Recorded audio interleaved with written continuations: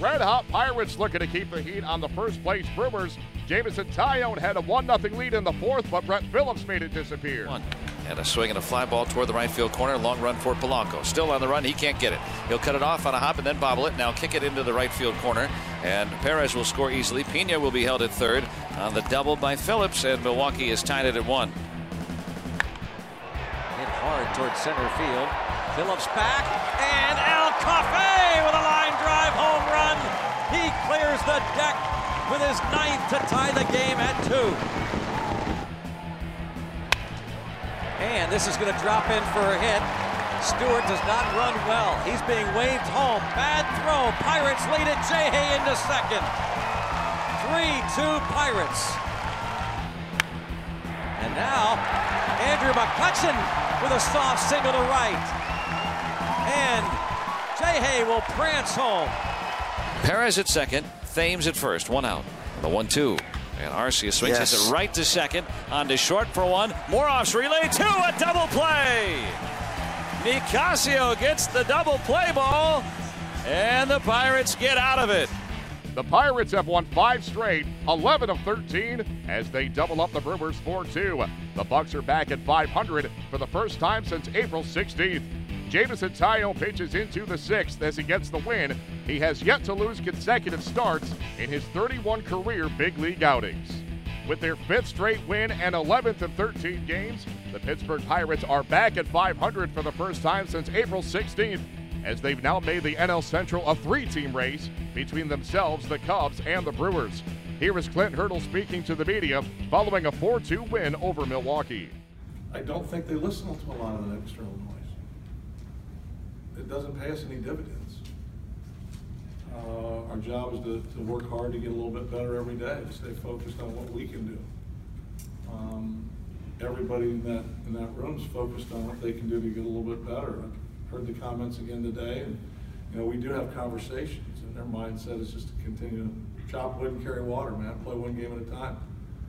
We've had different people show up, and another crew of different guys showing up today. How about Tyone's push off the mound to get us 5+? And LeBlanc and Hudson, both of them had to get some big outs. Nicasio had to get a big out. Everybody had to work, and we turned over to Flip in the back end, and he does what he does. So it's fun to watch. I've enjoyed watching our team all year. I enjoy when we work through adversity, because sometimes adversity doesn't build character, it reveals it. And I think our team showed up really well so far from beginning till now in dealing with the challenges. How does a Stewart homestand like this help in building the confidence moving forward and just seeing that you're a few games out of first? I don't think we're doing a whole lot of scoreboard watching. I think we're just focused on playing our best ball. We're going to get a game in Colorado tomorrow that we'll need to get ready of. Williams will take the ball. We'll see where he can take us with it. We'll have some guys trying to get on their pitcher. So we're really best served when we stay in the day. And that's where we're going to continue to stay. So what's to say for Stewart? He hadn't been in the lineup in the wild for him to come up and go 3 for 3 and also have a throw like that. Isn't that crazy? How good is that? Big time effort from Stu. It's in a hard spot because you don't get to play, and then when you do to show up like this, it's not the 3 for 3. Have a throw in the runner up. Right. I mean, the whole package. Then he's trying to bunt for a hit. What's going on here? He's a veteran player, and he's probably one of the best guys I've ever been around to accept the role and work hard at getting an opportunity and just maximizing the opportunity when he gets it.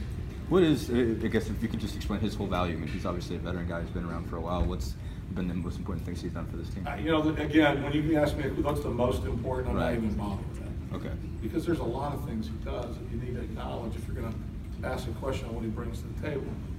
The game calling, the sequences of pitches for a guy that doesn't play every day is really solid. He does his homework. He sits in on every meeting. He knows the guys. What he can bring to the table offensively, he's not one of those guys that's also thinking in the back of his mind, my job is to catch whenever he hits a bonus. This is a bat serious. Can handle the bat, and can do some things, as evident today. His nose is in the fight, swings the bat, hits a couple balls hard, fights the ball off, drops it in for an RBI. He does a lot of work before the game even starts when he doesn't play with these pitchers. That adds dividends moving forward as well. Chris Stewart's RBI single in the second got the Pirates off and running as they grabbed an early 1-0 lead. Stewart on the day 3 for 3 as he scored and drove in that first run of the game. Here is Stewart speaking to the media after the Pirates double up the Brewers 4-2. I wish we would have gone 7-0, but we'll take 6-1.